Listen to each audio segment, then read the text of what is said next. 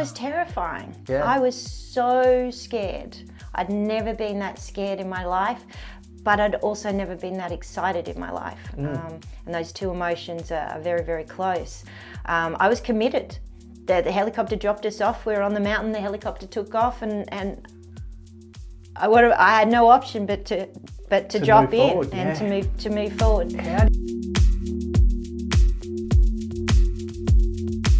What is up, everybody? Welcome back to another episode of the In Situ Health and Fitness podcast. On today's podcast, I have Jennie Milton, or Adrenajen, as you might know her on social media. A few months ago, Jennie come to me looking for some PT sessions. She had a few injuries and niggles in her body that she just needed fixing up. And they were sort of out of the ordinary injuries. So as we started training and getting into our sessions, obviously we started talking. After hearing all her stories, I knew we had to sit down and record this podcast. There are so many good stories in this podcast. Everything from Jen selling up her house, selling the sports car, selling a successful business just to go and chase her dreams. The stories about her big mountain accomplishments even gave me goosebumps as she was talking through them. All within the same year, she became the Australian kite surfing champion. She came fourth in the world kite surfing competition. And then she took on the Red Bull Ragnarok. That is one to look up. A crazy snow kiting race that I'm just going to leave it there. Jen goes right into it in this episode. If you enjoy this episode as much as I enjoyed making it for you guys, please head over to social media and share this on your stories. Tag myself, tag Jen. You'll find both of our handles in the show notes, and it will let us know that you enjoyed this episode as well. All right, I'll stop talking so you guys can enjoy my chat with Jennie Milton.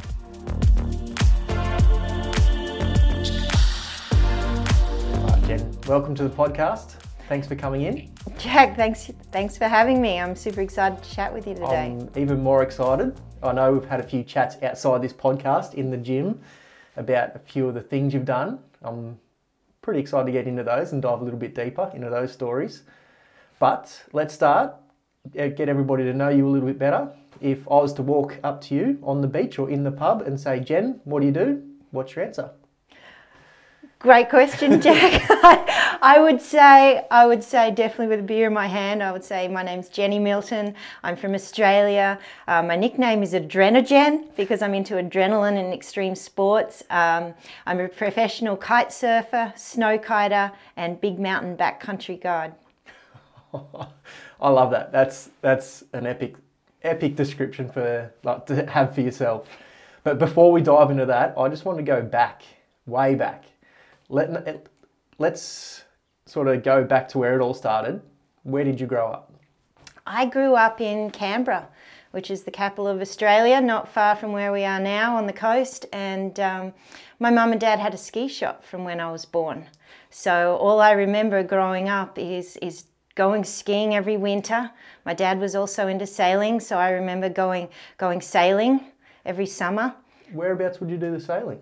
Well, we started off just sailing on Lake Burley Griffin in Canberra. Wow. Yeah, my dad had some little trailer sailors, and my brother and I would sail and on the lake, and then mum and dad got windsurfers into the ski store. We'd only sell ski gear in the wintertime, and then in summer different sports would come and go through the store as they became in and out of fashion.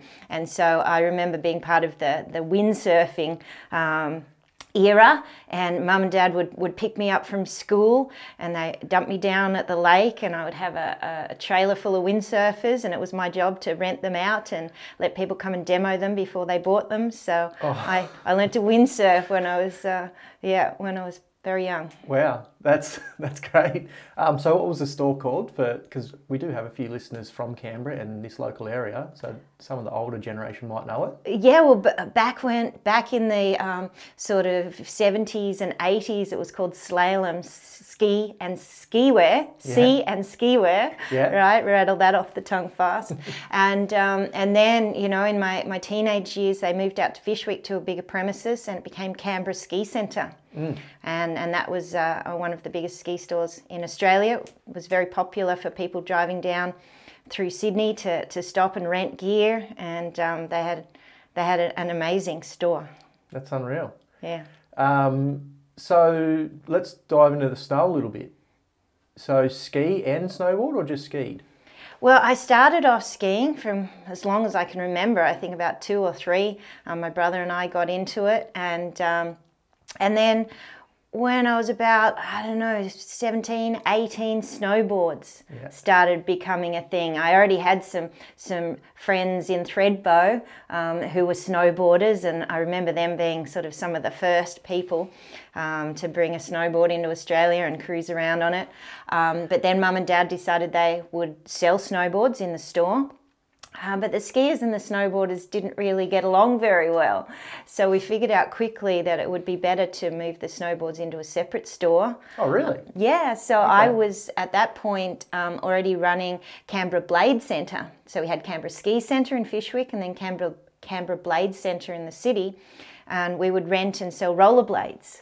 So it kind of made sense for us to add snowboards in there with the rollerblades and change the name into Adrenalin Sports.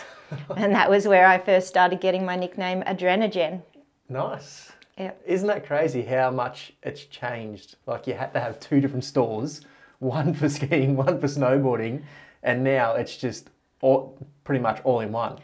That's right. It was the same with skateboarders and rollerbladers. They really didn't like being in the same store either, and I owned a separate skateboard store at one stage until I managed to merge them all into one super cool adrenaline-based store. Oh wow! How times changed. Yeah. All right. So from there, what's happened? So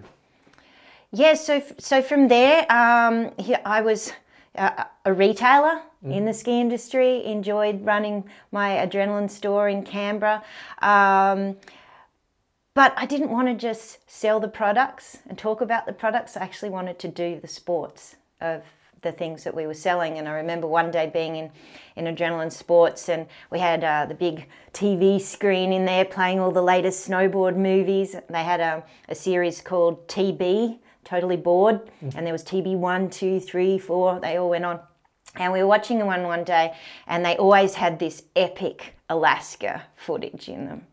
And look, I got goosebumps now just thinking about it, because I remember watching that footage and saying in front of everybody, I'm going to do that one day. And I remember some of them going, oh yeah, right, Jen, sure, Jen, because these were big mountains, they were big, they were scary, and these guys were ripping insane lines that were deserving of being in the movies. But I wanted to give it a go. So how old were you? I was, good question. I haven't thought about how old I was at that point. Well, yes, for my 30th birthday, I shouted myself a trip to go heli skiing in Alaska. So I was 30 years old. And that was your first time skiing or snowboarding overseas? No, I had been on a couple of snowboard trips. Getting back to your question, I turned into a snowboarder when we moved the snowboards into the store and I started selling them. And I did get to travel overseas and snowboard. Where was your first trip? Mammoth Mountain. Where's that? In Colorado. Okay. No, it's not. California. Yep, California. Wow. And that was amazing. I remember riding powder for the first time and knowing I should have had a bigger board because it was so deep. It was amazing. I definitely got a feeling for riding pow and wanted more of it. Yeah. Yeah, it's very addictive, especially for like the rest of the world wouldn't understand, but coming from Australia and going overseas, especially to the Northern Hemisphere, it's something different. You're spot on there. Yeah, I already felt like I was in the movies just riding powder because it wasn't like what we got to ride here in Australia. Although I'm so grateful to my parents for, allowing me to grow up skiing from such a young age because, that really instilled a passion in me that's still going today. Yeah, let's dive into that a little bit. So you said you were on skis from the age of 2 and 3. Yeah. So was it you'd go up there on the weekends with Mum and Dad and they would teach you, or was it a snow school thing? I remember having lessons when I was a little kid, you know, they used to have Mickey Mouse and you'd ski between his legs. And, you know, that's probably one of my earliest memories, learning how to, you know, bend my knees and go through a little hole and then stand up tall and go over a little gnome or something. And it was good fun. So definitely my parents put us into ski school and we got some lessons. My brother ended up in the racing scene, so he continued into advanced race coaching, whereas I sort of dived more into the freestyle skiing. I did some figure skating in Canberra as well. That was one of my favourite sports, was to ice skate. And so I used to do ski ballet, which was part of freestyle skiing. I'm showing my age now because ski ballet hasn't been around for a long time.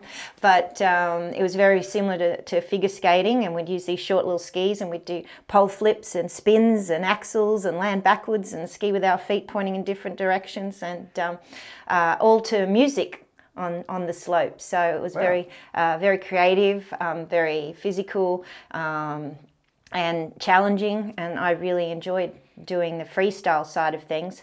But at the age of 14, my parents decided in my school holidays that I should do the ski hiring clinic, which is the clinic you do to learn how to be a ski instructor.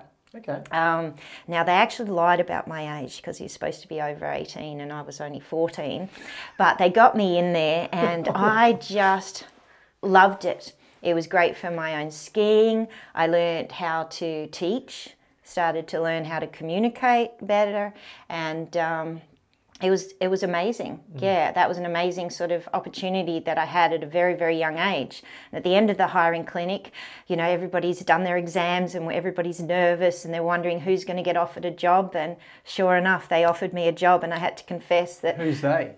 Threadbow. Oh, wow. Yeah, so I got offered a job at Threadbow as a ski instructor. At 14? At 14. And I had to confess of my age and that I had to go back to school soon. But they did allow me to do some trainee instructing at that age. And for the next few years, all my all my school holidays turned into ski school holidays. And so I started working on the mountains at a very young age. Wow, that's a great opportunity. Yeah.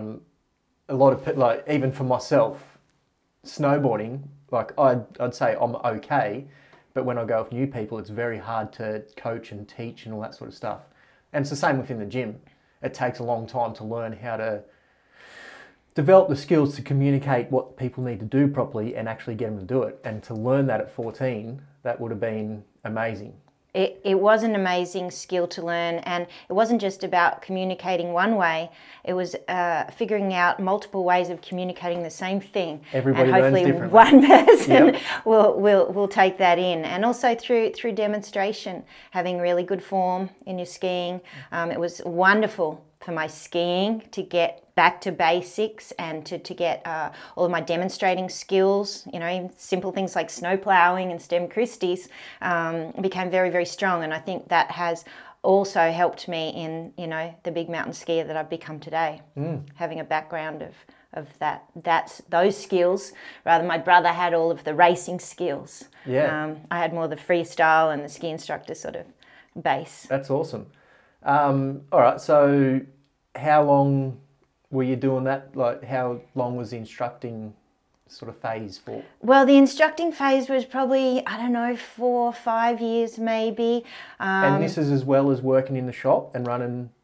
Well, this is at a younger age. This was sort of while I was still a teenager at school. So you were still helping mum and dad in the shop and all that sort of stuff? Yeah, I was helping them in the shop. Winter would come and you're up? Yeah, weekends we'd have trips, and then school holidays I'd be working at the ski school in Threadbow. Yep. And then over the years, you know, once I sort of went to university in Canberra, I decided that I didn't like spending all my time on the beginner slopes, and I really wanted to get out there in the backcountry and get away from the crowds, away from all of the other people's tracks, and I wanted to leave some fresh tracks on some fresh snow that no one else had been on, and I really found that joy. In Australia? In Australia, yep. Getting outside of Threadbow. Most of us Aussies, we stay inside of resorts, but once you go out into the backcountry, it's a whole nother world opens up, and it's amazing. Yeah.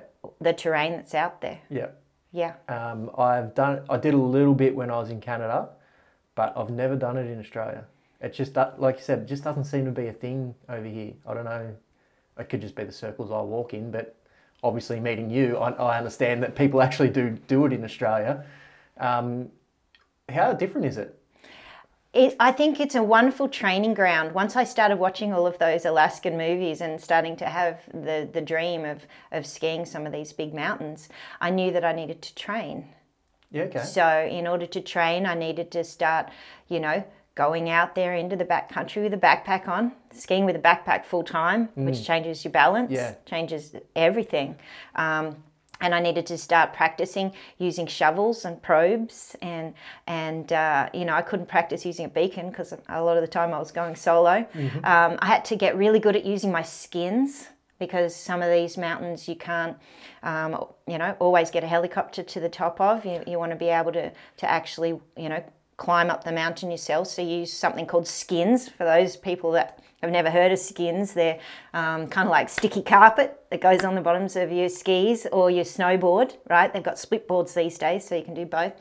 And the fibres go in one direction, so they allow you to slide forwards, but then the fibres engage, so they don't allow you to slide backwards. Therefore, we can ski uphill. Skins are made normally out of like mohair and nylon. And they fold up small to keep in your backpack, so you can put them on when you want to go uphill, take them off at the top, and then you're ready to go down again. So this is obviously around late teens time. You're hiking up into the backcountry by yourself. Yeah, this is probably early 20s by now that I'm starting to get into this. I'm already, in adrenaline sports. I'm already selling some, probably before I started snowboarding. And after, actually. It's all starting to mesh into one. But I realised that if I wanted to go backcountry, that snowboarding wasn't the best tool at that time.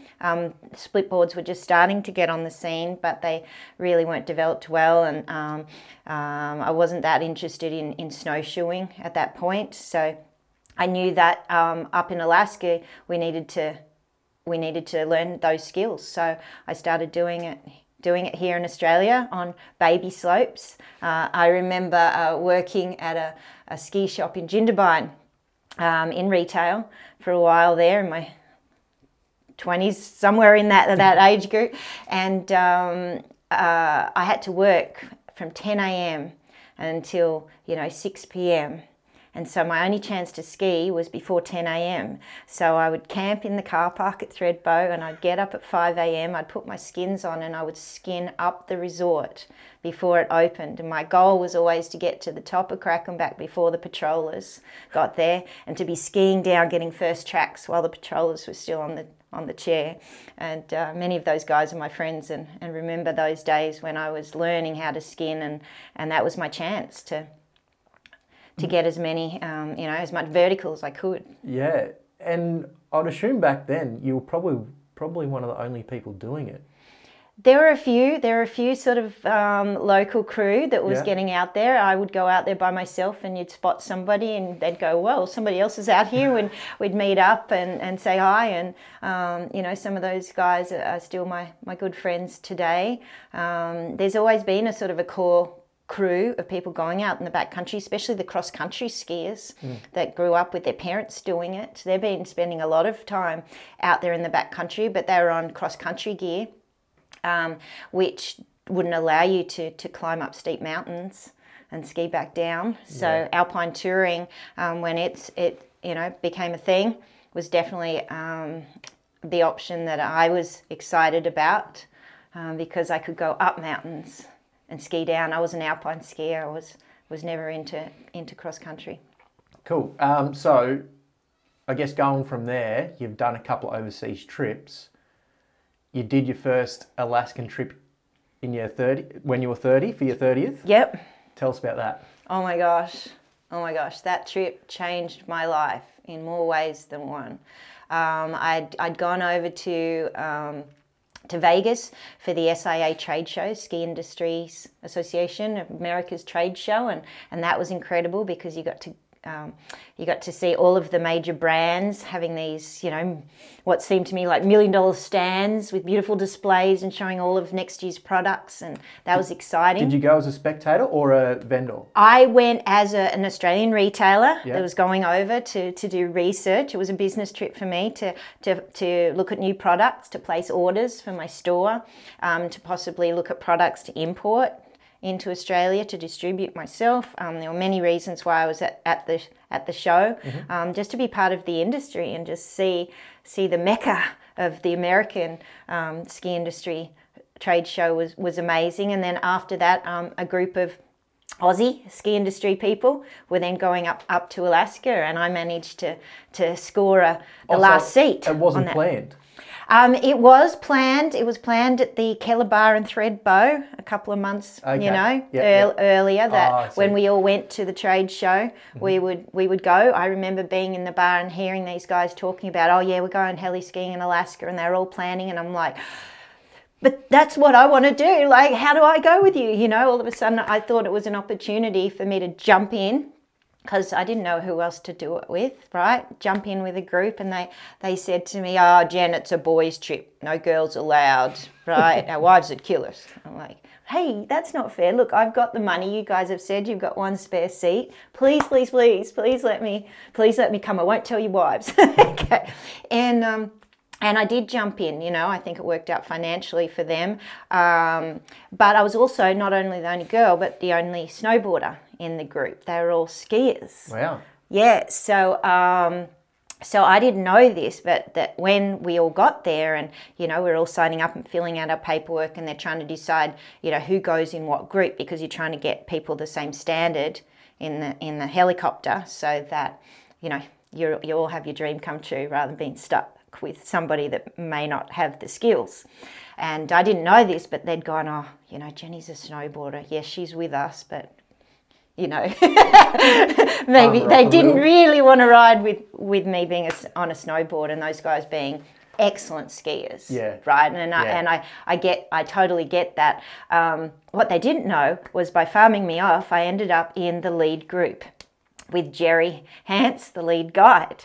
So every day when, everybody gets ready and the first group comes up to get in the helicopter, that was me. I got to get in the heli first every day and go out with Jerry, and we got to bounce around these mountain peaks, and we're normally the first helicopter to land on top.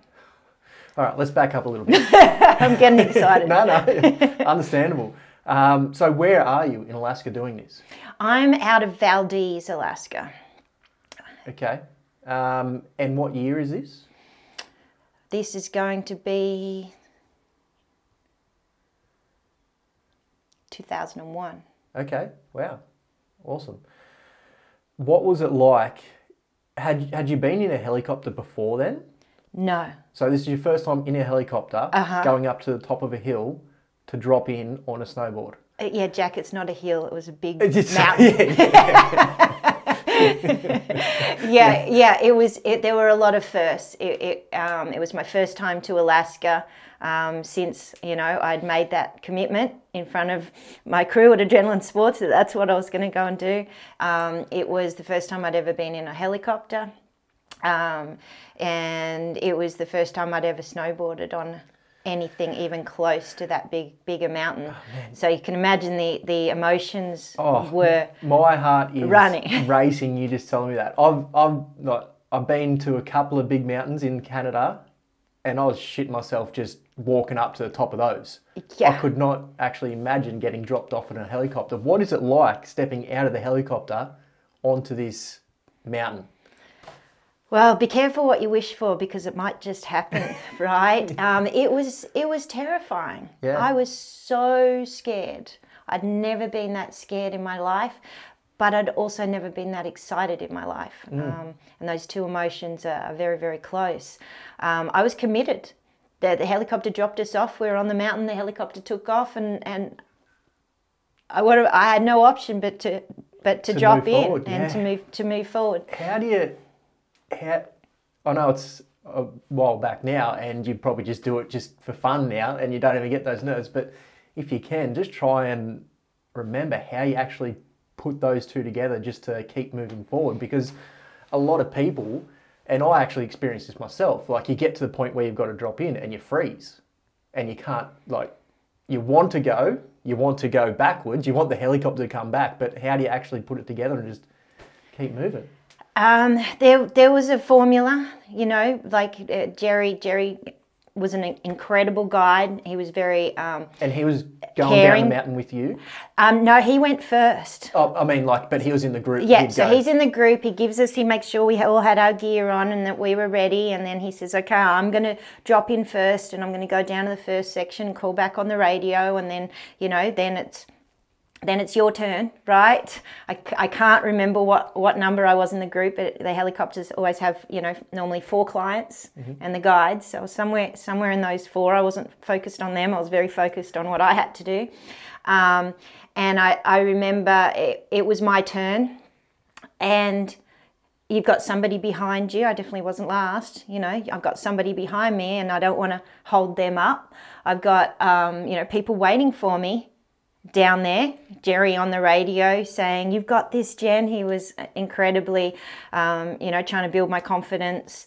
Little did I know he'd taken us to a run. That is the type of run you take people when they haven't, you know, ridden big mountains like this before. They're not just going to dump you on the top of some gnarly one like in the movies. Yeah. And so it was very doable once I sort of went, now or never, Jen. I think it was like, just do it. So did he count you in, or you just like, it was you who took the leap?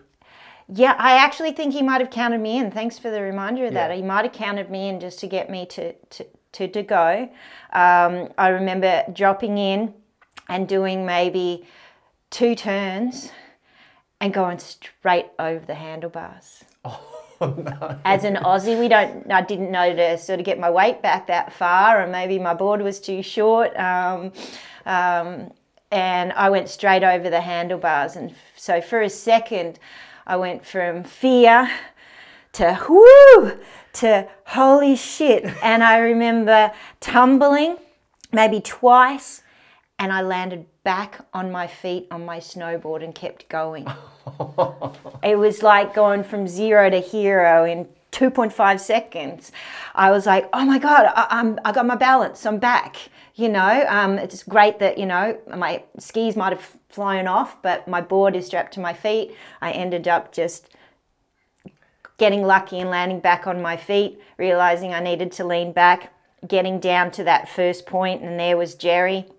And I got there and seriously burst into tears. Oh, yeah, I was going to ask. Burst into tears. Yeah. There was so much emotion there, in so many respects, in that short amount of time.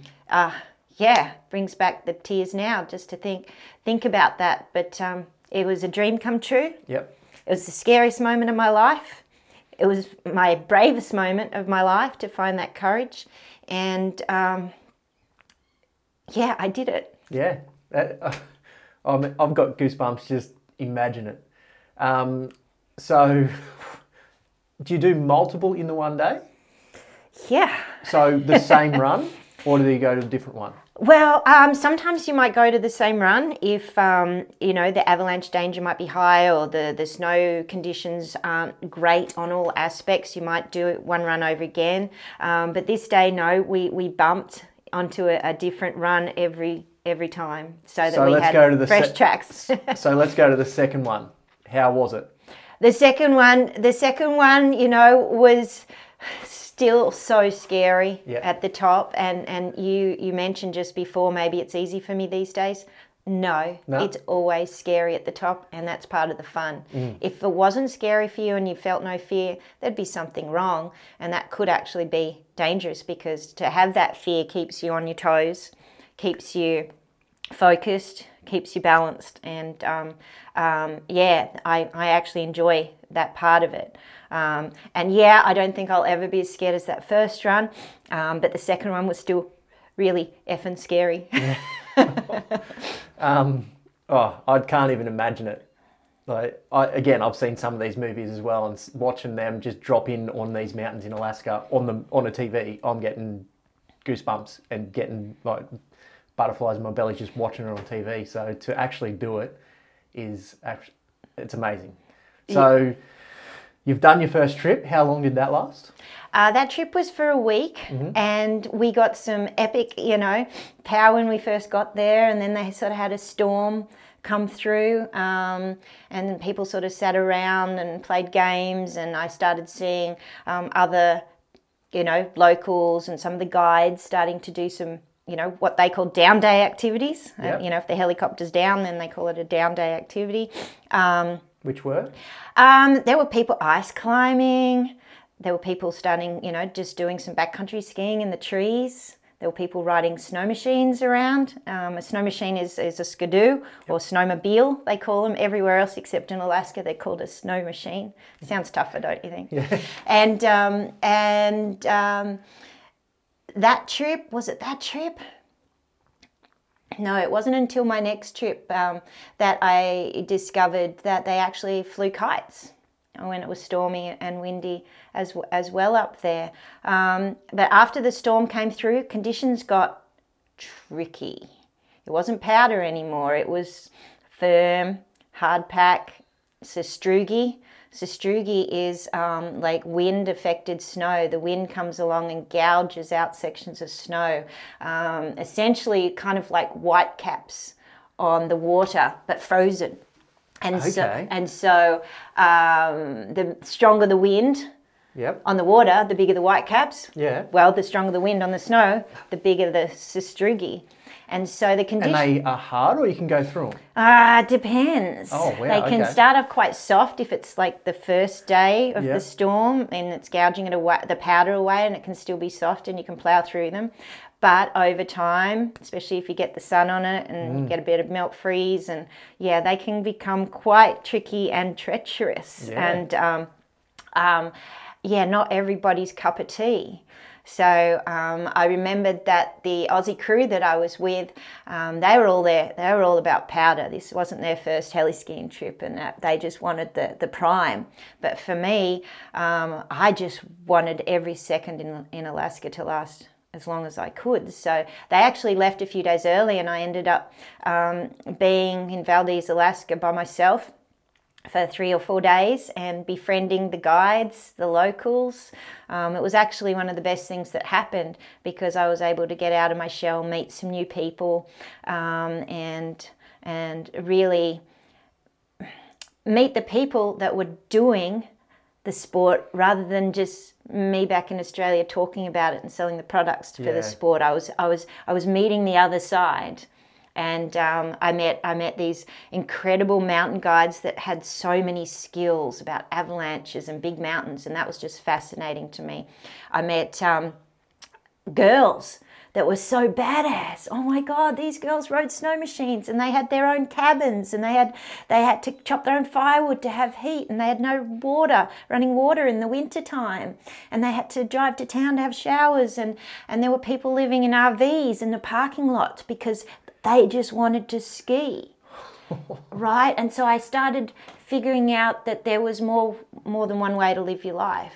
It didn't have to be you had a job, 9 to 5, you buy a house, a car, you have kids, all of that kind of stuff. I saw these people living lifestyles that I'd never even dreamed about or heard about. So it really opened my eyes on the possibilities of what we can do with our lives. Wow.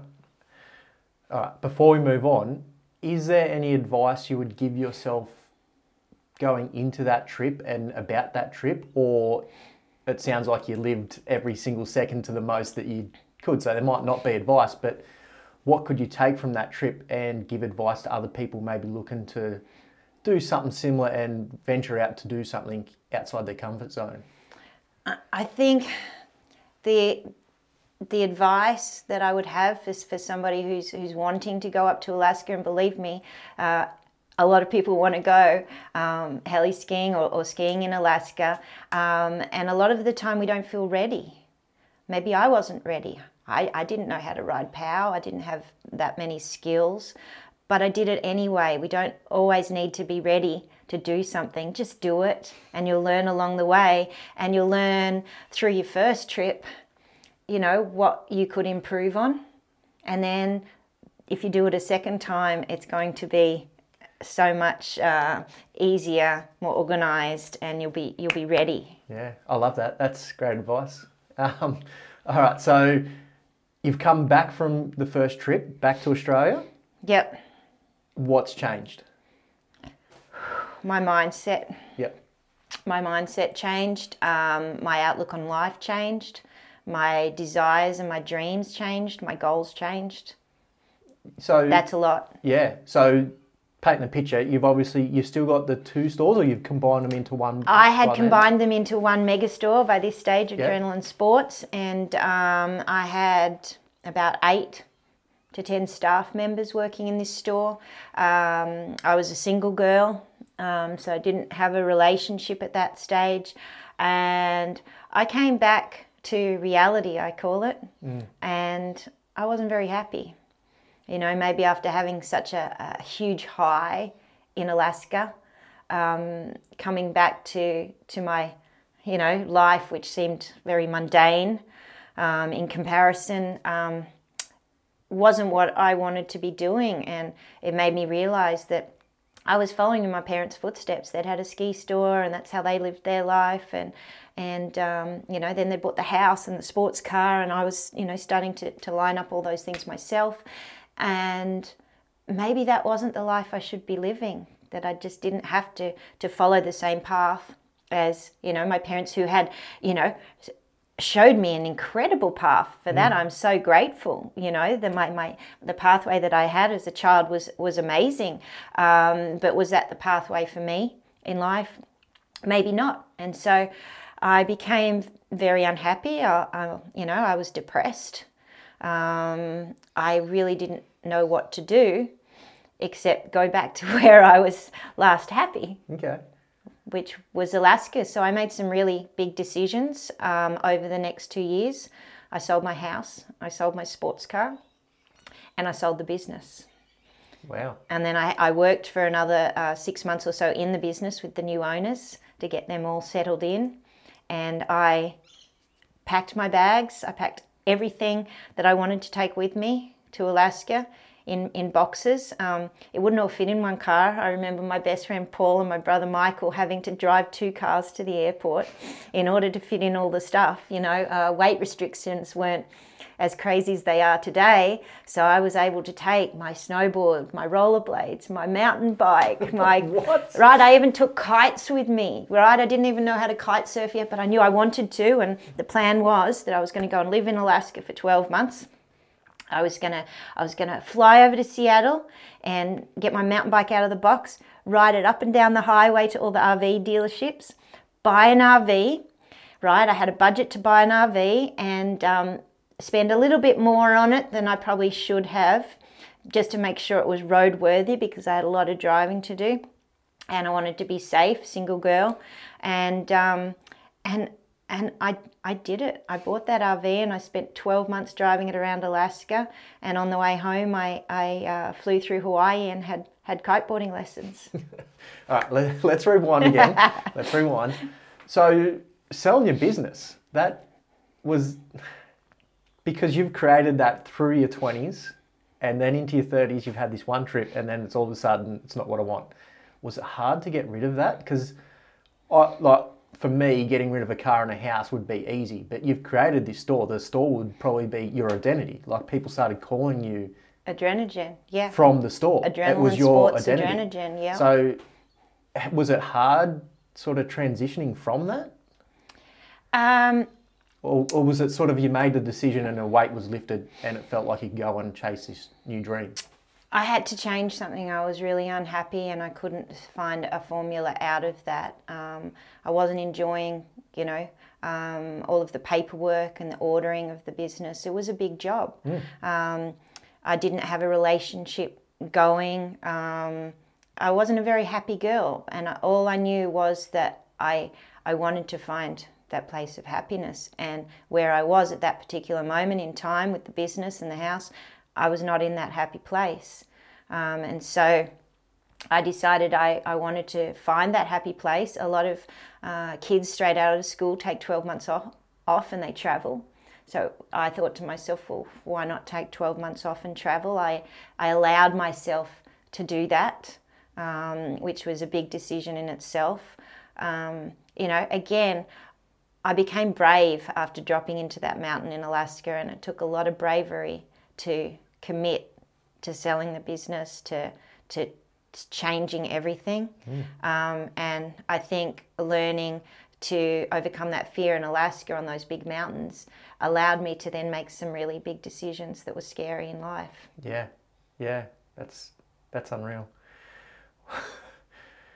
All right, let's. So you'd spent 12 months in Alaska traveling around. So that would have been a summer and a winter.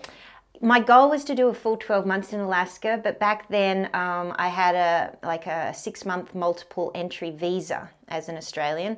And so Alaska is part of the United States, and I wasn't allowed to spend a full 12 months there. But so what I did was I drove up to Alaska, and then I drove back into Canada and worked in Whistler for a little while, earned a little bit of money there, and then decided to drive back up to Alaska, which renewed my visa for another 6 months so that I could be there in time for the heli skiing season. So I've been in Canada. Is it difficult sort of getting from Canada to Alaska? Like, is it just a drive? Or like? It's a big drive. Yeah. It's a really big drive. I'd already done it once from Seattle all the way up through Canada, all the way up to Alaska, and driven, some of the roads up in Alaska up there. And then my visa was running out, so I had to leave, and I drove back to Canada. So I got a little bit of summertime in Alaska, and I got to tick a lot of things off my bucket list. One of them was to see a polar bear in the wild, and that was an incredible moment. And I got to find roads with no names, mountains with no names, drive nearly every road that I could. Then I drove back down to Canada, got a bit of snowboarding in at the resort there, and then once I'd been across the border for long enough, I drove back to Alaska. And it's a full-on 5-day drive. Yeah. That's full on with potholes, and you've got to budget your fuel, and but there's a hot springs, Liard Hot Springs along the way, and I had my favourite music playing, and every day I would start my day in the RV with Elton John playing, and I would hit the road, and it was very enjoyable. And you got to spend the winter doing heli skiing? Yeah, well, so I drove my RV back into the parking lot at the heli ski operation. It was called Alaska Backcountry Adventures back then. So now I'd turned into one of these sort of, ski bums with the RV that's going to park in the parking lot. And I had a budget of how much, I could afford to spend on helicopters. So I couldn't afford to go every day. I knew I was going to be there for a few months. Just to give us an idea of how much it would cost to go up for a heli ski for the day. Back then? Yeah. $85 for one run. What? Back then they had this incredible system. I'm so lucky that I got to experience this, because it's folklore in Valdez that we used to buy these tokens. So you'd go up to the office, and I would buy, say, 10 tokens, and that would mean I'd have 10 helicopter runs. Right? And you could either, go up and do 6 in a day, and at the end of each run you would give your token to the guide. So the guide's pockets would be filling up with tokens all day. And what I would do was I discovered that the people that went out for the whole day, had good money, would be finished by about 4 or 5 o'clock, and then the helicopter was sitting there, and anybody who wanted to go up and do one sunset run, they would drop you across on a mountain across the street, and you wouldn't need to be picked up by the helicopter in the mountains. You were able to ride all the way back to the road.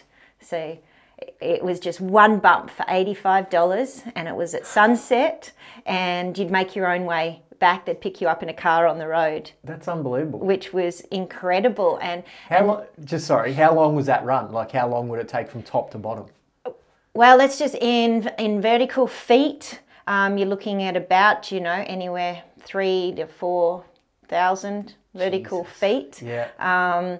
And you can milk your turns and go as slow and take as long as you want to get down, or some people like the straight line. Yeah. So you know that it's hard to put a time on how long it's going to take you to get from top to bottom. But the cool thing was that all of the heli skiers who had been out for the day were all celebrating, drinking beers in the car park and watching the people doing the sunset runs, riding down the mountains in that pink light. And I have some incredible memories of watching some absolute legends doing sunset runs in Thompson Pass.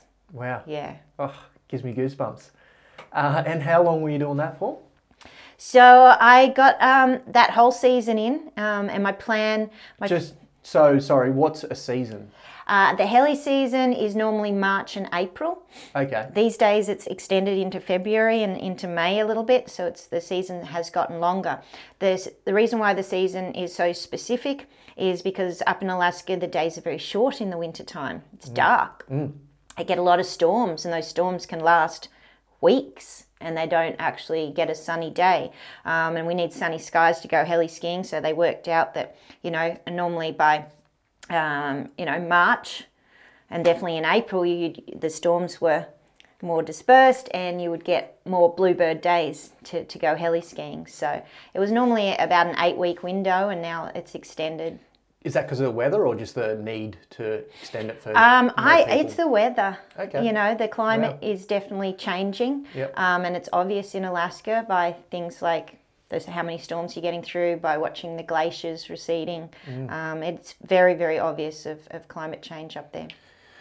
All right, so just before we move on, was there any point where you felt like you regretted your decision to take the 12 months, like sell everything and take the 12 months? No. No? That's...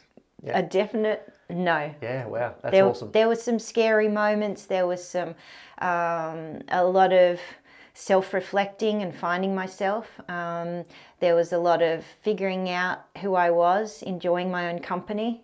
I spent a lot of time by myself, driving backwards and forwards, making decisions of where I wanted to go. Every decision that I made was my decision.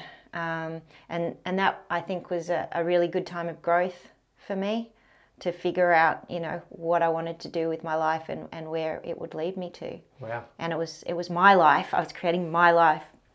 Yeah. Yeah. All right. So did you do any kiting in Alaska?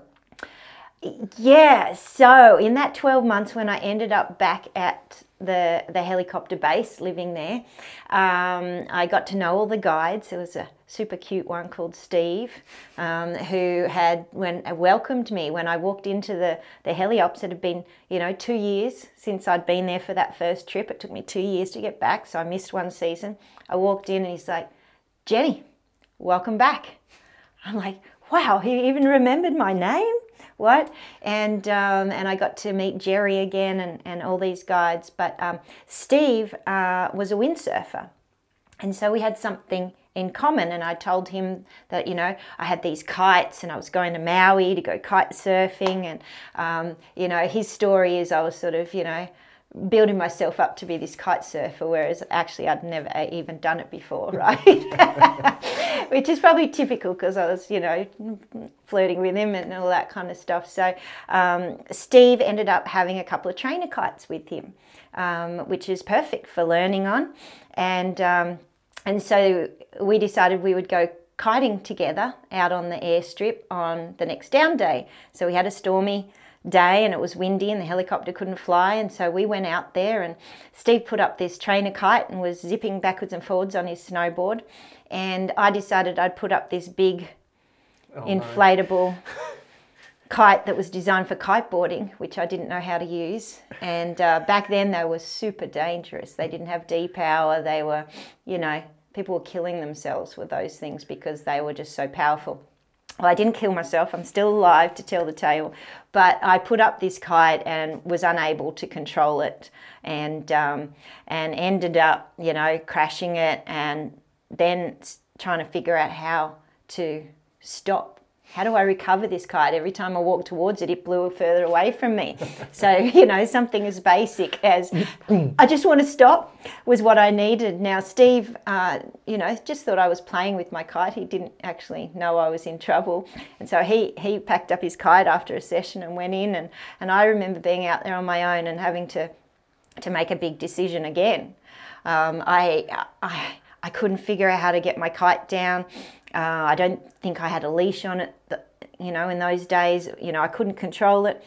So I decided that my only option was to run it into something, to stop it. And I had two options that was downwind of me. Now, I know better these days. You shouldn't be kiting with things downwind of you, especially big trees and the helicopter, right, which was also downwind of me. And I decided helicopter, I better go for the tree, right? So I ended up sort of negotiating this kite into the base of the tree. It got stuck in the tree. Then I was able to go and get that kite down. And so that was your first kiting experience? That was my first kiting experience, yes, yep. yes. Cool. Nothing very exciting. But all right. So from there, you've done it a couple of times in Alaska. You said you went to Hawaii.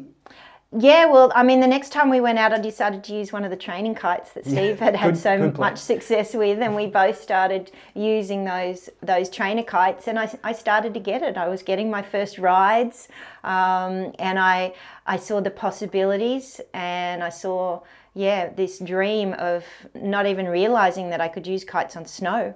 You know, I already had the vision of me learning to kiteboard on water, but all of a sudden I started falling in love with this vision of snow kiting, and you know, I fell in love with the sport, and I fell in love with Steve, who's now my husband of 12 years. So that was the start of our love story too. Nice.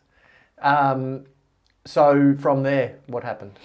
From there, that was the end of my 12 months. My visa was running out, and I was stuck with my plan of packing up, you know, my stuff and heading to Hawaii for some kite lessons. Yep. But I did make one change. I didn't sell the RV. Okay. My original plan was to sell the RV. I couldn't do it. I loved my RV life. I wanted to do this again. I loved being in Alaska at that time of year. So rather than selling it, I decided I'd put it into storage instead. In Alaska? In Anchorage, Alaska, yep. And so I left sort of, you know, some of my Alaskan gear in the RV, and I put it into storage for 10 months until I got back for another year. Yeah. So you come back to Australia in that time? In that time, I did come back to Australia. I'd already sold my business, but I came back and went back to the ski industry, which has always been so good to me. So in Thredbo? Yeah, I went back to Thredbo and I got a job with Randy Wyman at Hot Shots Photography. I came back, he's like, show me some of your photos, Jen, I'll see if you're any good. And I popped out all of these photos from Alaska. He goes, wow, you're pretty good. You can have a job. It's hard to take a bad photo in Alaska because it's so beautiful. Yeah. But I am so grateful that I worked for Randy Wyman, who was an Olympic athlete, photographer, you know, one of the best freestyle skiers of all time in my books. And that was back when we were still using film cameras. So he taught me everything he could about photography, and I used to shoot the ski school races, and I used to stand around at the top of the lifts and take portraits of people, and then at the end of the day we'd go back down and we'd develop the these print sheets to put on the wall, and people would come in and they would buy the photos, and we would make a commission on how many of our photos were sold. What was it like coming back to Australia? Did you know it was just going to be momentary? Like you were just here for a little bit, then you knew you were going back? Yeah, I had a plan. Yep. You know, I left my RV in Alaska. I had to go back to rescue it, right? Yeah. So I'd made a plan that I was going to come back, reapply for my visas and work for, 6, 8, months or so, and then fly back to the States earlier than I had, but I would fly back to Montana, which was where Steve lived. So I'd never been to Montana before, but I'd fallen in love with this guy, and that's where he was from. So he invited me to come and stay with him in Bridge Bowl, Montana, which is just out of Bozeman. And he lived at the base of a ski resort, so we were going to, do some snowboarding. I was still snowboarding then, and then we would head up to Alaska after that. Cool. And that's what happened? That's what happened. Okay. Yeah. Although Steve picked me up from the airport in Salt Lake City, I'd flown into Salt Lake, and so it was probably a 6 or 7 hour drive up to Bozeman, and it had dumped snow. There was powder. So he said, "Hey Jen, we're just going to take a quick little detour up to Teton Pass," and we slept in the car that night. I was so jet lagged. We got up in the morning, and Steve's like, "Grab your gear," and we boot packed up this mountain, right? And it was one of the hardest things I'd done. It was at high altitude, jet lagged, coming from Australia, for somebody who hadn't really done a lot of mountain boot packing as yet. So that definitely opened my eyes to what I needed to do if I wanted to keep up with this Alaska heli ski guide. I needed to, get my fitness up to hiking mountains. And the ride down was insane. It was powder, and no wonder they put in this effort, because that's the reward that you get, is coming back down. But seriously, it nearly killed me. I was hyperventilating at one stage. Yeah, it was hard. So you've got back to Alaska, and what happened then from there? Yeah, I got back to Alaska, back into my RV. Yep. My budget wasn't as big as those years before with the helicopters, but I still had a small budget to get those core days, those epic days up there. And back then you could sort of wait and just get a spare seat on the day, whereas these days you do need to sort of choose a date and book in advance. So I was very lucky back then. But I also needed to start having some of my own activities that I could do outside of the heli skiing. So that was when I decided to get back into skis, because then I could put skins on the bottom again and skin up. And that's when I brought a kite with me, and I started going out snow kiting a lot. It was windy a lot, and the snow was fantastic, and I could go and play on the flats, right, the frozen lakes, or just the flats at the base of the mountain. I wasn't in avalanche terrain, so I wasn't going to get myself into too much trouble, because my knowledge, was small back then. But I could go out and have a great time in the mountains, fly my kite, and then meet Steve at the end of the day and hear how their day had gone out in the big mountains. So that next year I definitely started doing a lot more of those down day activities.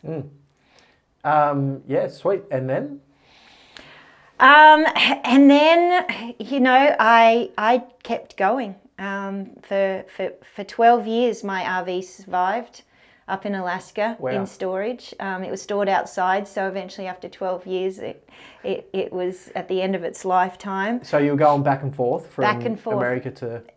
Australia back to Alaska? Yeah, I'd pretty much ended up doing 6 months in the States, 6 months in Australia. Oh, 6 months in the States, 6 months in Australia. So you do 6 months of the winter and then obviously come back for here for the winter, but it wouldn't be as it winter over there. Yeah, at first it was winter, pretty much. It was back-to-back winters. I'd come and work in Thredbo in the mountains here, and then I would go back and, be in Montana in the mountains and Alaska in the mountains. But the part I left out was telling you more about when I went to Hawaii to have those kiteboarding lessons. Yes. Because Steve decided to come with me. Wow. So he flew to Hawaii too with his windsurfing gear, and for I think it was about 3 weeks we lived in a rental car. We ripped the back seats out and we camped in the back of this rental car in Maui. Again, something that you probably can't do these days. And I learnt to kiteboard. And it was amazing, and Steve would sort of drive downwind and pick me up. So I couldn't hold my ground yet. But we developed this love of wind sports, and he told me about his summers he normally spends on the Oregon coast. And since he'd been a kid growing up in Montana, he would travel out to the Oregon coast every summer to go windsurfing in the waves. And I went, oh, well, that sounds pretty cool.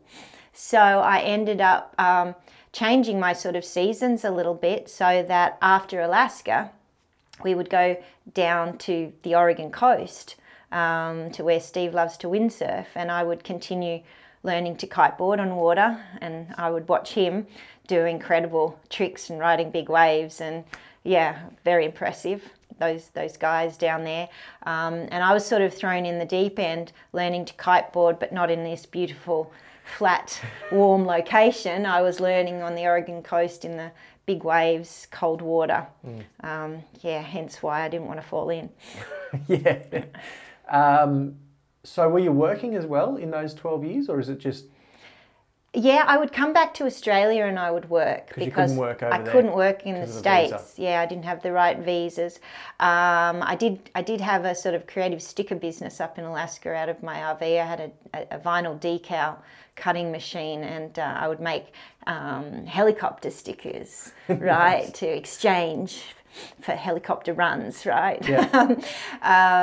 But most of the time I would come back to Australia, work my arse off, sometimes 3 or 4 jobs for that period of time, and then save up, go back overseas, do it all over again till I ran out of money, come back to Australia. So. All right, so obviously kiteboarding took over. At what point was it, did you go, oh, this is what I want to be doing more than the heli ski and all that sort of stuff? What changed there? Nothing's changed, to be honest with you. I'm still very grateful to have balanced my life, to find this balance between the ocean and the mountains, this balance between work and play, balance between 2 different countries, 2 different hemispheres, and that is something that didn't happen by accident. It's something that both Steve and I have developed over the years to figure out how to make a long distance relationship into a lasting marriage. Yeah. That's impressive. That's really good. So you've competed with kiting a few times. When was the first kite competition that you sort of entered into? Yeah. So after the threadbow season, and I was still earning money, I worked for a company called Sport Trade. They were the importers of Vocal, Marker and Dalbello, which are incredible products in the ski industry.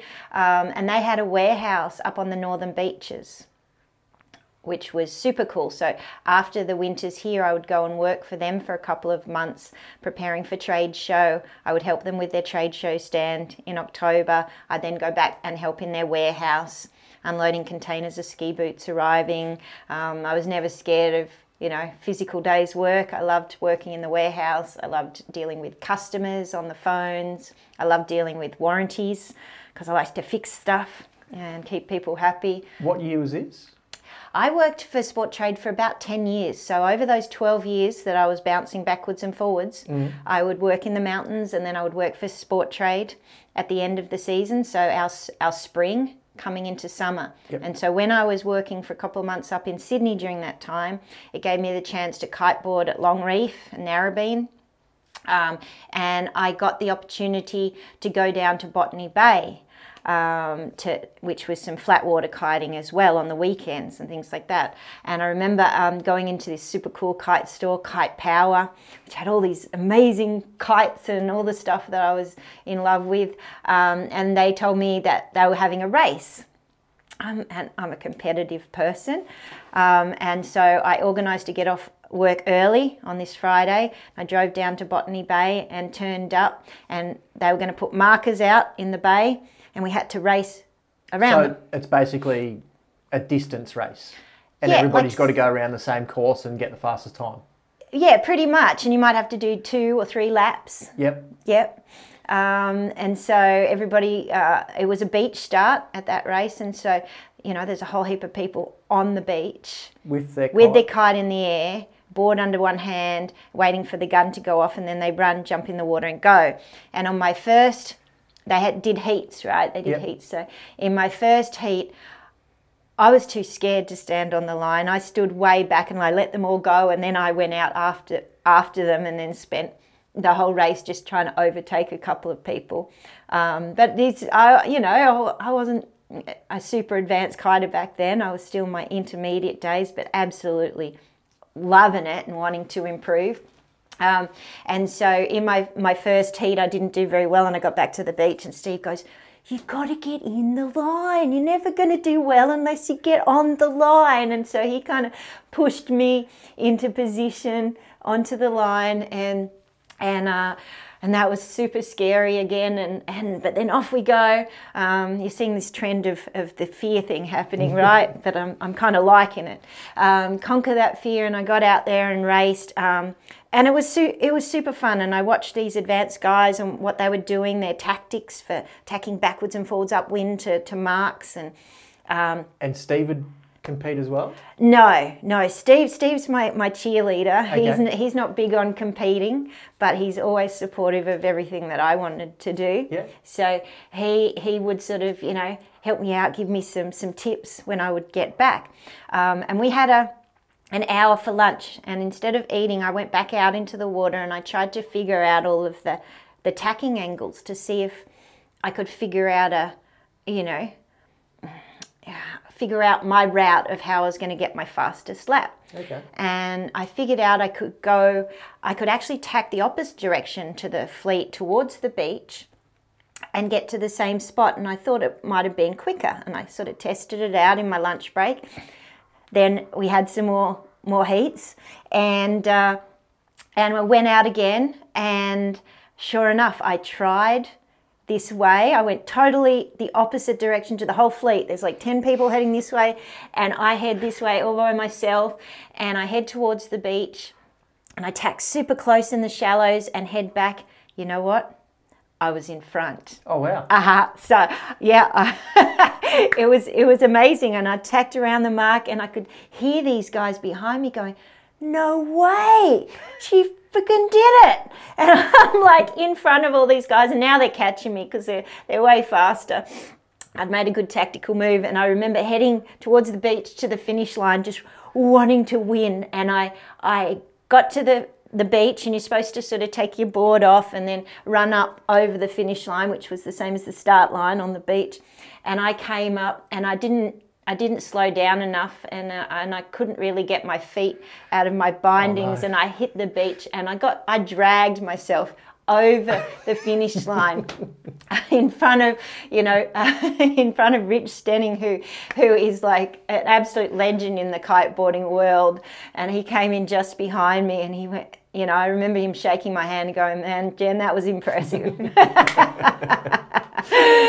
And so that was when I first got a taste of tactics and the feeling of getting to win something. It was super fun.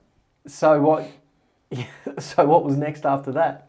So next after that, my parents moved to a super cool place called Milton down on the south coast, and Steve and I came down to visit them and with our kites, and Steve had actually switched from windsurfer to kiting.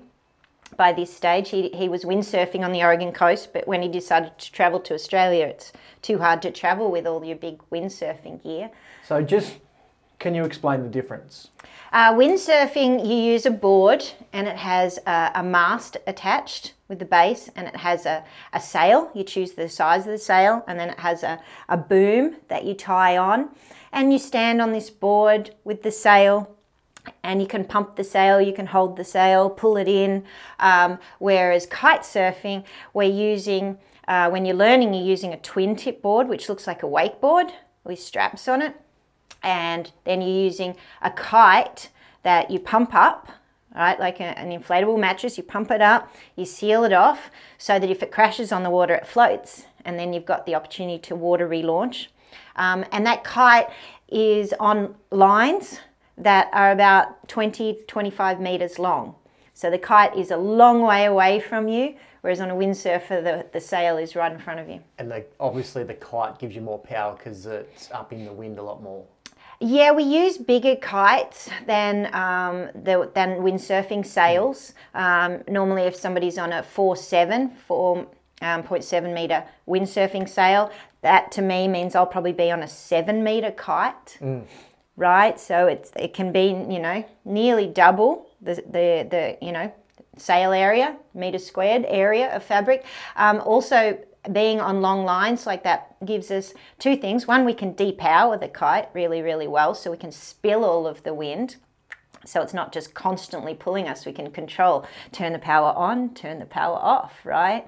But the great thing about having those long lines is that we can swing the kite around, which means we can create apparent wind. And apparent wind is wind we can create by movement.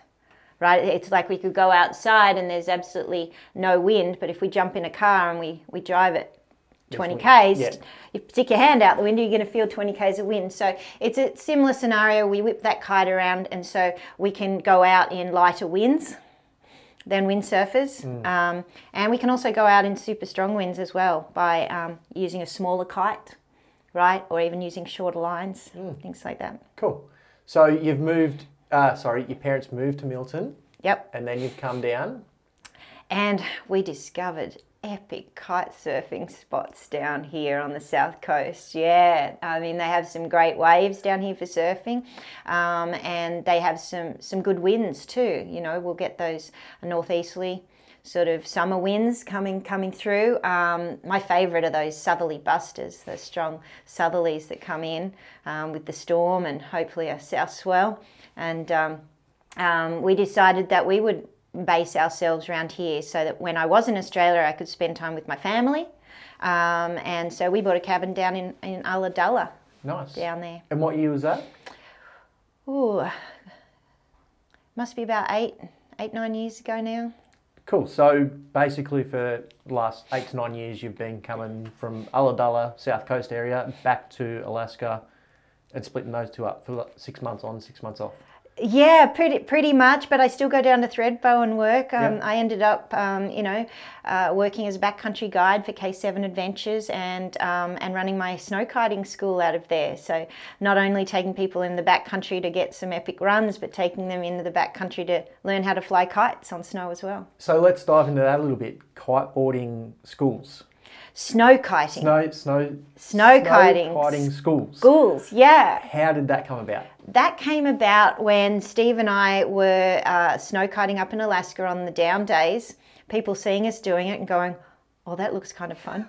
And the heli ski operations employing us to teach their clients as a down day activity, which I actually quite enjoyed. It got back to my teaching roots from being a ski instructor and teaching people how to do something. I loved sharing my passion for my sport with others and seeing them get some joy out of it. And I discovered that it was a pretty quick learning curve to learn to snow kite. If you're already a good skier or a snowboarder, I could teach you to fly a kite, and within a couple of hours, you'll be getting your first rides being towed around on the first day. Whereas learning to kiteboard on water, and I did go on and get all my qualifications to be a certified, kiteboarding instructor as well. That's a longer process, That's definitely a 3, 4, 5 lessons before you're starting to be able to come back to the beach, getting your first rides and coming back. What do you think the difference is? The difference is on water, you are sinking. Okay, you've got to pull yourself out of the water from one surface to another, and most people are learning how to ride the board on the water and learning to fly the kite at the same time.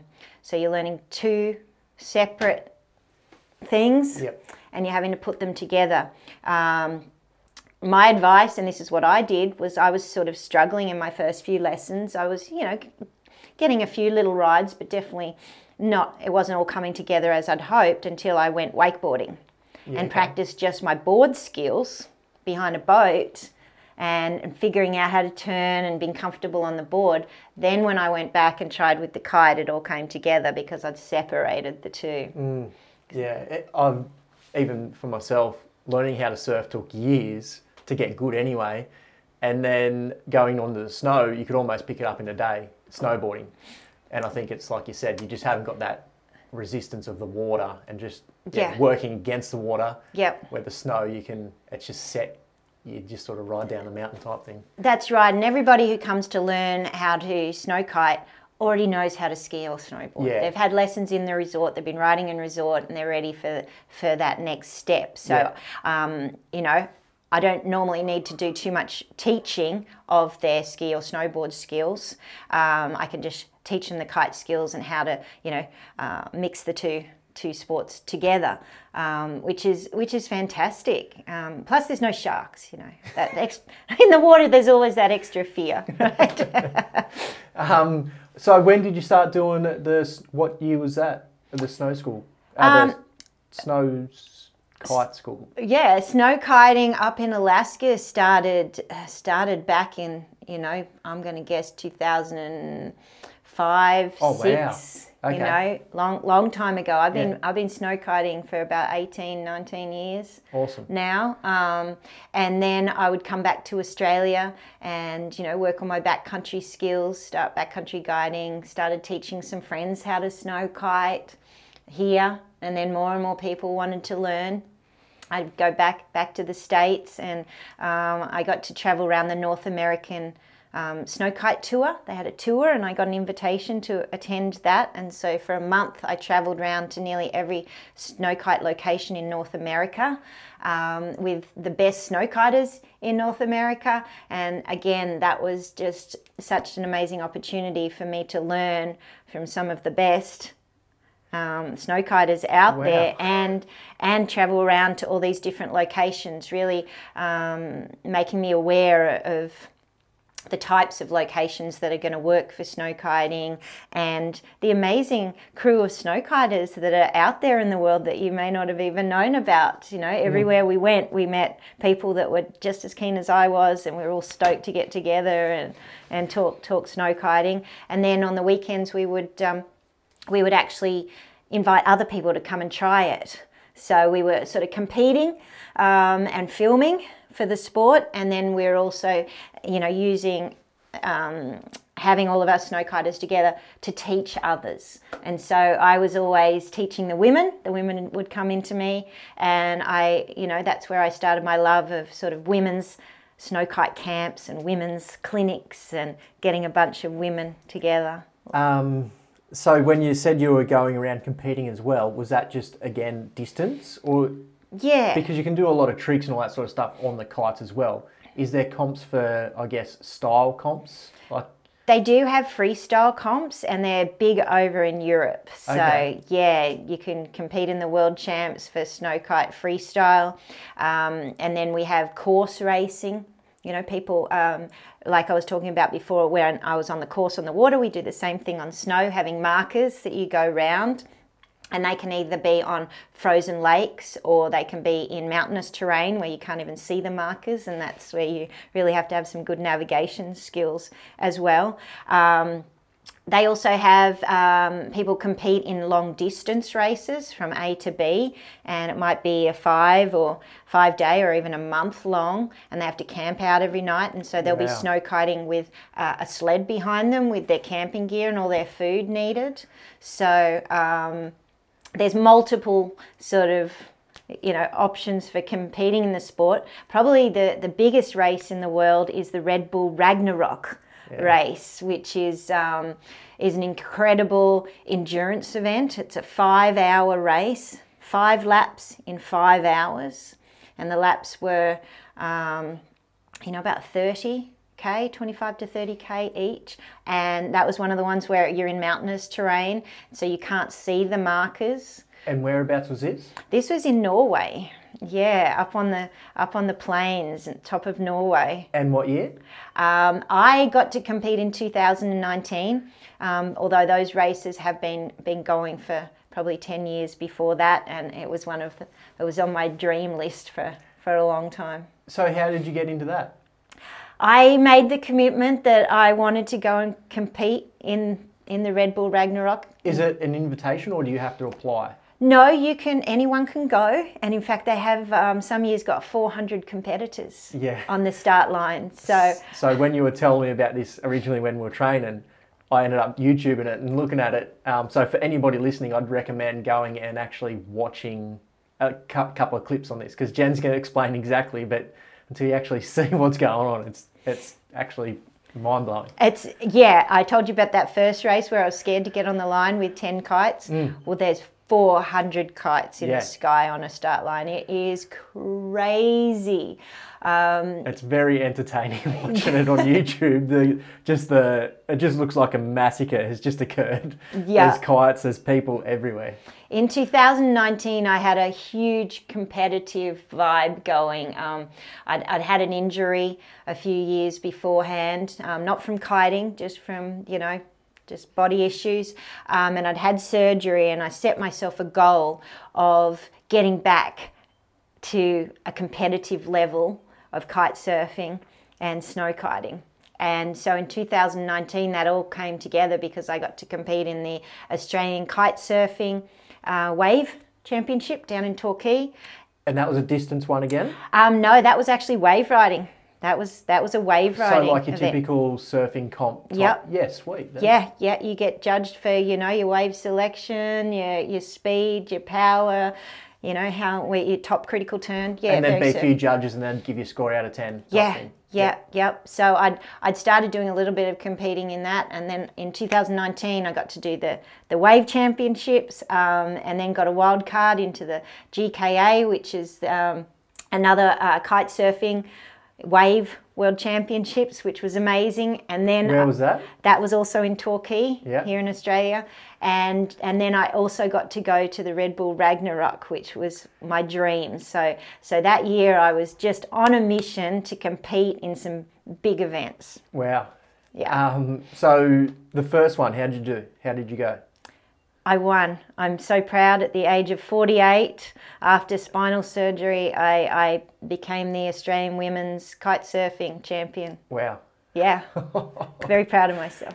And then that led you into the next one? Yeah, that led me into the GKA. So the top 4 women, from Australia, got a wildcard entry into the World Championships, which was 2 weeks later, and I got to compete again against, my Aussie girlfriends and some of the best kite surfers in the world. Wow. Which was incredible. What had you done one of those comps before the Australian Championship? I hadn't. I'd competed in the Merimbula Classic, which is the longest wave riding event in the world, which is held down in Merimbula every year. I'd competed in that for multiple years, and sort of improved my rankings there, and I'd won a couple of times. I'd competed in the New South Wales Kite Surfing Championships. Same style, like you ride in the waves. Yep. Yep. So on water, I ended up, falling in love with the waves because I was hanging out in Oregon with my husband in the big waves. So I got good at it, and then after that, I really wanted to compete in the snow. Right, I was on a bit of a run. I got first in Australia. I ended up coming 4th in the world in that particular race. Wow. Yeah. Let's just hang there for a second.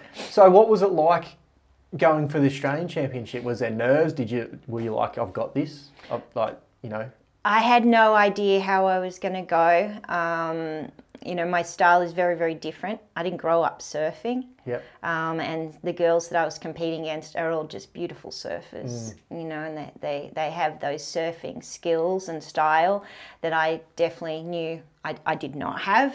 I rode the waves more like a snowboarder, to be honest with you. I felt like I was snowboarding the waves rather than surfing the waves at first. And that made my style stand out. So I looked a little bit different.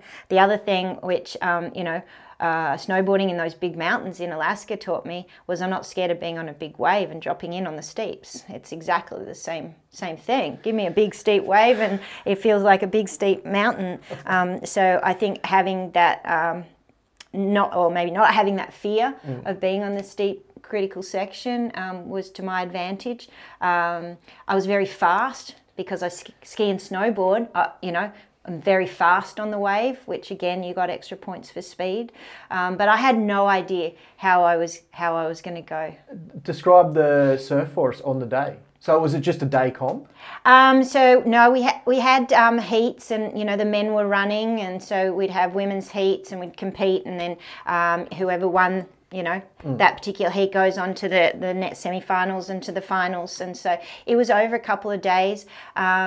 The wind didn't suit me that well. It was very light winds, and I was one of the heavier girls. I was probably on too small a surfboard, like I was too small a snowboard on that first mountain. And I could have done better on a bigger, more buoyant board maybe. And the waves were quite small, so I really wasn't able to showcase my big wave skills. So I just went out there and went for it. Yeah, nice. Yeah, and just did the best that I could, Yeah. Yeah. That's unreal. So for the World Championships, what was the surf like? Similar or?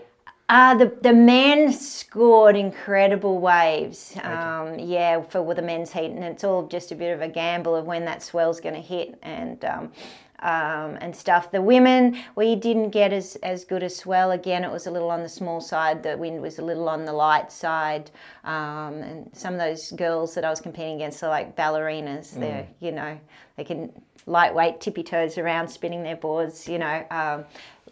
So I just went out there and said, okay, Jen, just do your thing. It's your style. Just do your thing. See how you go. And you come fourth in the world. Yeah, the cool thing was that I was actually the oldest person competing in the event out of all the men or the women. I was the oldest, and they at what age? At 48. Wow. And they gave me the rookie award, which I was very, very stoked about. Oh God, that in itself is very impressive. Well done. Thank you. So from there to Ragnarok. Yeah, so I was on a bit of a winning streak, and super pumped to do the Ragnarok. That was something that it was an endurance event. So it was something I hadn't done a big endurance event like that before. I knew I needed to mentally and physically prepare for it. Yep. So I wanted to get super strong. I started actually. I did as much snow kiting as I could in the winter, but then I started actually skiing on the beaches here on the south coast. I'd put my old skis and boots on and fly my kite and actually sand kiting. On skis? On skis. Okay, wow. Yeah. I suppose you got to work with what you got. So kind of like the cool running guys, the Jamaican bobsled team, okay, this is Jen, the Aussie snow kiter. And I went out there with my skis and my kite, and it was the most incredible workout I'd ever done. The amount of pressure on my legs and my quads was incredible. I could imagine. I very rarely get leg burn when I'm on the mountain because my body's just used to it, but this was pushing it to a whole nother level, which is what I felt was a good thing to do. Plus it was super fun. So in what month did you start training? I had started thinking about the Ragnarok, over 12 months beforehand. Okay. So you started training at least 12 months before? Yeah. And sure. What month is the race in Norway? It's in March. So pretty much the Aussie summer beforehand, you were training on the beach doing this, building up. Yeah. Okay, so what was the next 12 months like leading up to the race? Again, just as much kiting as I could, as much fitness as I could, and also starting to plan a mental strategy. I'd spoken to some of my friends who had done the Ragnarok before and said to them, okay, tell me about it. What's the hardest thing? And they said just the mental exhaustion. Most people only compete one lap out of the 5. Wow. Yeah, so out of those 400 competitors, maybe, half the field might only do one lap, right? About 80 people get tangled on the start line, right? Okay. And after completing one lap, having the mental strength to keep going and to achieve that second lap and that third lap. So I actually started working with a coach, James, here on the South Coast, who I was so lucky. It kind of, just like came into my world at exactly the right time. And I told him about this race, and he came back with a mental strategy for me to help me mentally get through that race. Only I could do the physical side. And what did that look like? So it was incredible. He said, okay, Jen, you've got 5 laps, 5 hours. Let's choose 5 people. And I want you to do a lap for each of the 5 people. And I want you to think about that person during the lap and the reason why you've chosen that person for each lap. So I chose my dad for my first lap because my dad had passed away. And my dad had taught me to ski. He taught me to sail. He sort of set me up for this life that I was doing. And I decided that I needed Dad's help to help navigate around that first lap, right? Because you don't know the course until the morning of the race. So you wake up at 6 a.m. and you go to the briefing and you eat breakfast, and they show you the course on a big map. And you need to take a picture with your phone, memorize it, put in GPS coordinates if you want to.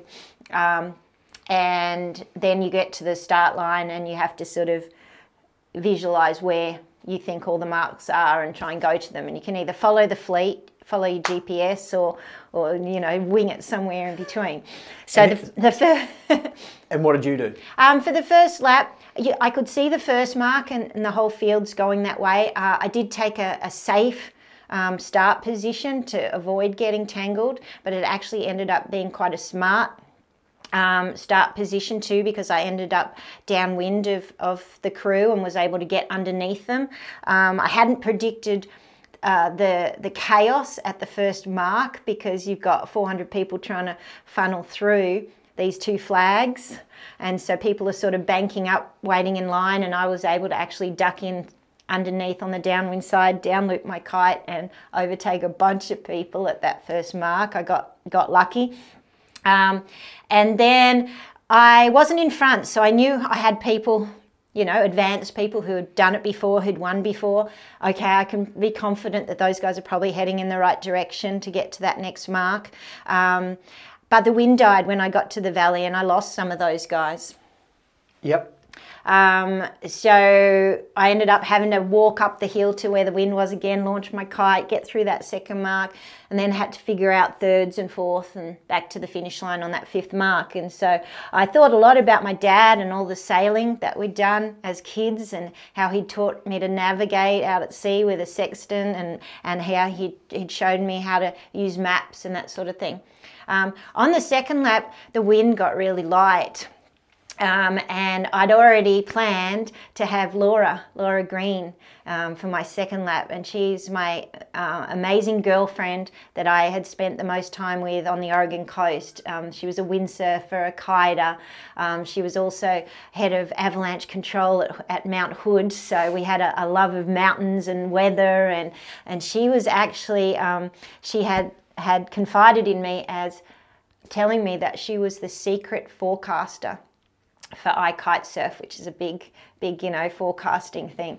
But she used a fake name on it because she didn't want to be down at the beach and having people, getting mad at her if she got the forecast wrong, right? Which can happen. Although she was very, very good at her job, and she taught me a lot about forecasting and wind and weather. And so I'd chosen Laura for the second lap. And when the wind died, I looked up into the sky. Unfortunately, I'd lost Laura only about 6 months beforehand. She'd died in a windsurfing accident in Hood River. So it was pretty special for me to have Laura on this journey with me, and she was there. As soon as I sort of looked up into the sky and said, "Come on, Laura, where's your forecast? Give me some wind." The wind picked up, and Laura and I had a great time. On lap 2. Lap 2, I was still figuring out the best tacking angles to get to the marks, what was going to be faster. And I improved on my navigation on that second lap. And then it got to lap number 3. Now, lap number 3 was going to be my fastest lap because I still had energy. I was, about halfway through, and I should have known my navigation by now. And so lap number 3 I did for my brother. My brother's Michael Milton. He's Australia's fastest skier, right? He holds the world's speed skiing record for a person with a disability on one leg. And he also holds the Australian speed skiing record against all the 2-legged guys as well. So my brother is super badass fast. And I remember starting my 3rd lap and going, okay, Michael, this one's for you. Boy, I hope those fast genes run in my side of the Milton family too, And off I went. And lap number 3 ended up being my fastest lap of the race. And it ended up being the fastest female lap of the whole race. So very proud of that. Yeah. Then it got to lap number 4. Now, lap number 4, it started getting really, really hard, both physically and mentally. It started getting hard. So physically, why? Because I had already been going for nearly, 3.5 hours full on. Lap number 3, I had given it my all to get that fastest time. So I'd used, excess energy to do that. I had also bitten the valve off my camelback and the water had leaked out, leaving me with nothing to drink. That was on lap 3? That was that was at the start of lap 4. Oh. Okay. So I had, and unfortunately the water had leaked down inside my jacket, down my pant leg into my ski boot. So I remember going squelch every time I put weight on my left foot. It was squelch. Oh my God, I'm thirsty. Squelch. Oh, my water's in my ski boot. Oh my God, I'm so thirsty. So I had food in my pocket to eat, but the food that I'd chosen was very, powerful peanut butter sort of balls, which you need water with. And so I started eating these things, and they were just like, I was just getting this pasty mouth syndrome, like nothing I'd ever experienced, and I had to spit out the food. I couldn't actually swallow it. So physically I was getting exhausted. I wasn't doing well with my eating or my drinking. And lap number 4, I'd made the decision not to actually do it for one person, but I decided to do it for people with depression. I'd met a mother only, weeks earlier at a bar at a ski resort, and we'd been having a conversation, and I told her about my race, and I said, how are you going? What are you experiencing, at the moment? And she told me that her son had just committed suicide the week before, and he'd suffered from depression. Now, to hear that mother tell me about that was very, very powerful, and I decided to do lap number 4 for people with depression, because I knew that when it was getting hard for me, it was way harder for somebody to survive with depression. And the pain that I was starting to feel in my legs and my body was nothing in comparison to the pain that a mother would feel losing her son. So it sort of brought what I was doing back into reality. It really wasn't that bad, Jen, right? People are doing it tough out there. And I was doing it tough that day too. But, I gave a lot of thought to everybody I've known who's had depression, and to the people that have survived, and to the people who didn't. And that got me through lap 4. At the end of lap 4, when you go through the start-finish line, they hand you drinks. All I wanted was some water, but guess what they give you at a Red Bull event? Red Bull, which was kind of a funny scenario, because my coach James, who'd set me up with this 5-lap theory, had said to me on lap number 5, Jenny, I want you to have a Red Bull. I'm like, James, what are you talking about? I'm a health fanatic. I don't do caffeine. I don't do sugar. And you're always preaching to me to eat organic and do this and do that. Why are you telling me to have a Red Bull? And he said, you'll need it, was all he said.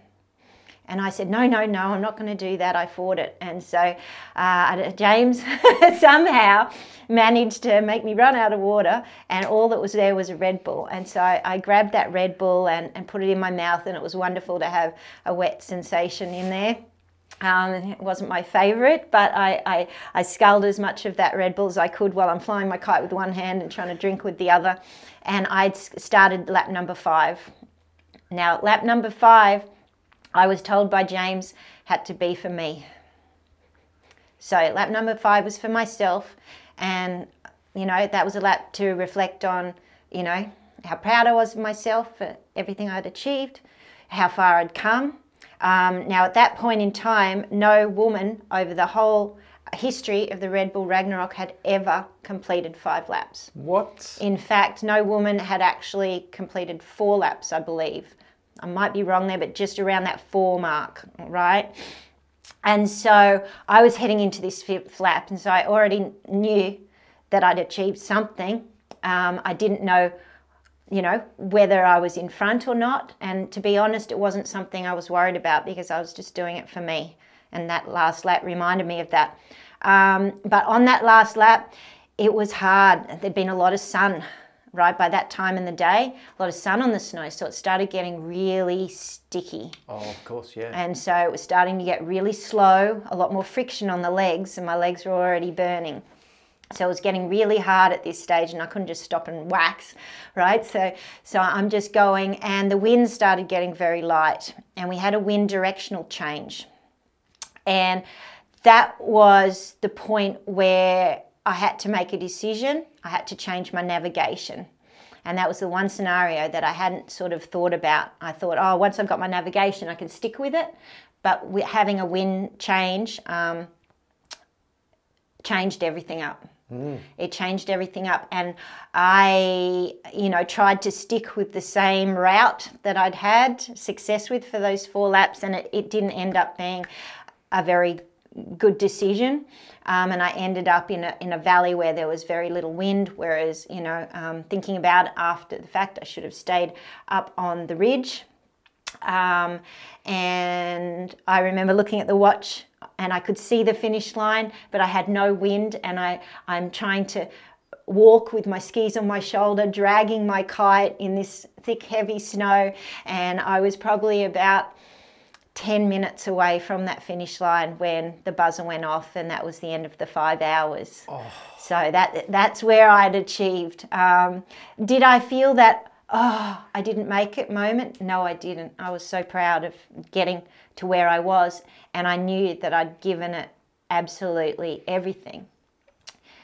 I don't think you've actually painted the picture for people like how difficult this race is. So how long was each lap? Like how many 30 kilometres? kilometres each lap is. Through terrain of? Mountainous terrain. At one stage I had to clamber over rocks and up a cliff, to try, and I was trying to get a route that was going to gain me some time. It's not just a flat open field. No, it's not. It's rolling mountainous terrain, and some of the marks were on top of mountains and others were in the valleys, and when the wind rushes through the mountains, there'll be areas of high wind speed up on the ridges and mountaintops, and then there'll be areas where there might be total wind holes, and you want to make sure you don't get stuck in those, which, unfortunately I did right at the end there.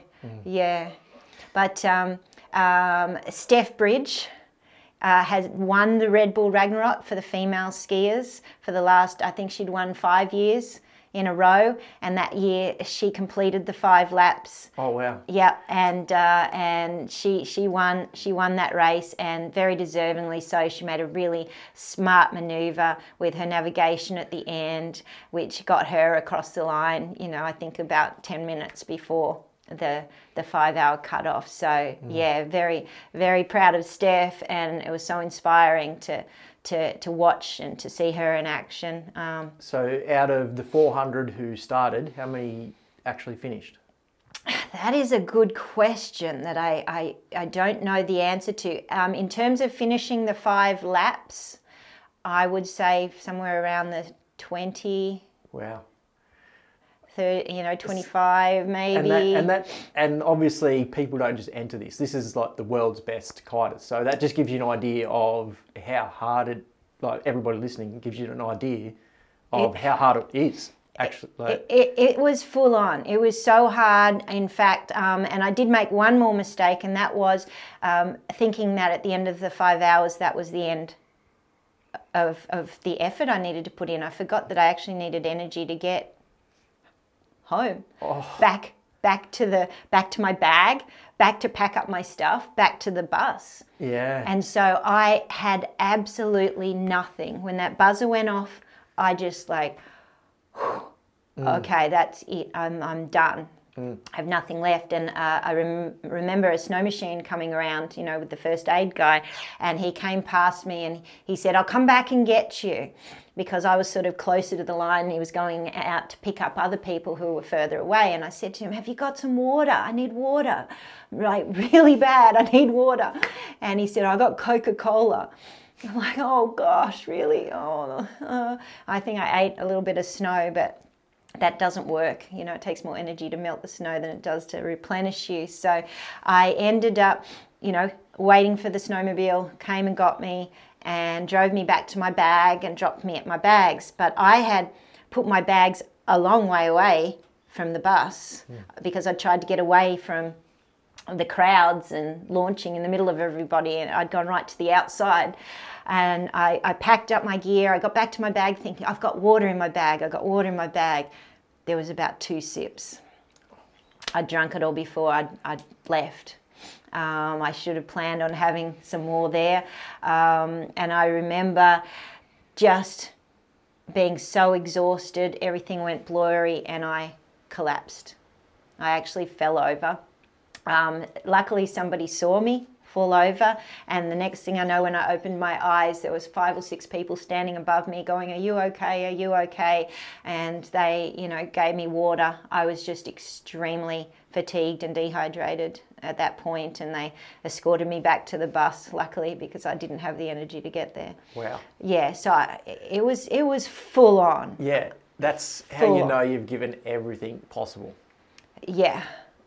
There was nothing left in the tank. Wow. So that was 2019. Obviously, COVID hit, and you haven't been able to do it since. Yeah, I was heading back for another go. I ended up coming second behind Steph Bridge in the female ski, so I was very proud. Oh wow! So you were. Yeah, I got a silver medal in the Red Bull Ragnarok. Oh. So that was awesome, right? And so you've gone from the best, winning the Australian title, coming 4th in the world. Yeah. And then 2nd at Ragnarok. Yeah. Wow. Yeah, what a year. Yeah. Wow, that's incredible. What a year. So that was super amazing. And I definitely had the desire to go back and give it another go, wanting that gold medal. And I'd already called Steph to make sure she was coming because I wanted, if I was going to win, I wanted to win against the best. But unfortunately, COVID broke out at that moment. My airfares were booked. I was ready to go to Norway, but I made the decision not to get stuck in Europe. And my backup plan was staying in Alaska, which we had an awesome season there. I could imagine it would have been very quiet in Alaska over COVID. Yeah, when COVID broke out, it was the middle of the heli season, and pretty much all the heli operators were shut down, and clients, evacuated or didn't come. But all of us that were already there, we stayed, and we had an epic spring with all of the locals and awesome. The crew. So Ragnarok's still on the cards? I would love to. I haven't heard. They haven't, announced another one yet. My fingers are crossed that I'll get that opportunity again, or another big race will pop up. Maybe if it doesn't, I'll go to Europe and compete in some of those. Although right now I feel like I'm sitting on a high, and I achieved everything that I wanted to in my sort of competitive journey. So yeah, feel very satisfied. Yeah, and so you should. What you've done's crazy but amazing at the same time. Very impressive. Thank you. So what's next? What's next? Over the pandemic, I focused a lot more on leveling up my snow kite schools, running women's camps.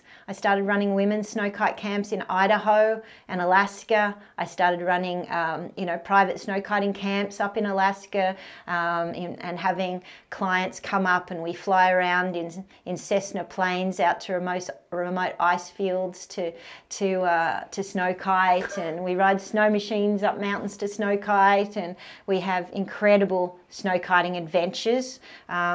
I love teaching people who ski and snowboard who've never flown kites before, introducing them to the sport and seeing them find the joy in the sport.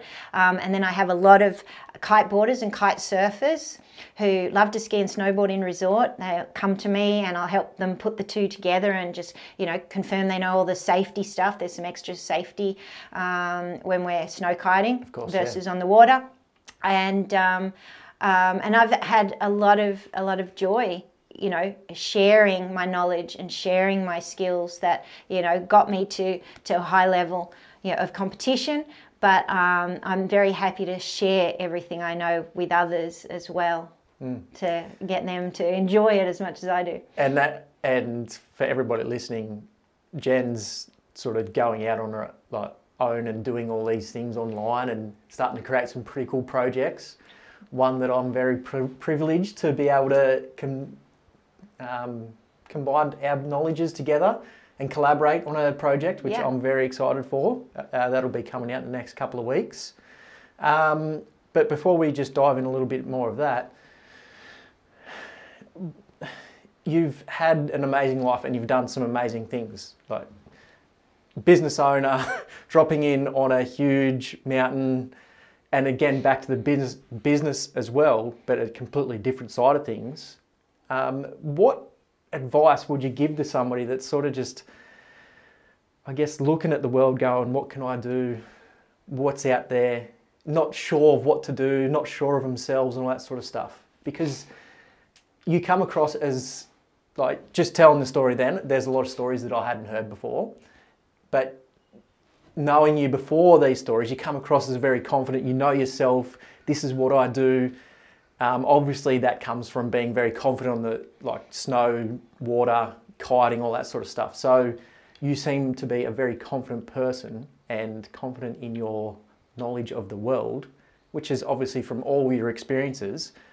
How can you take that and give somebody some advice that, I guess, what would you say to yourself in your early 20s knowing what you know now?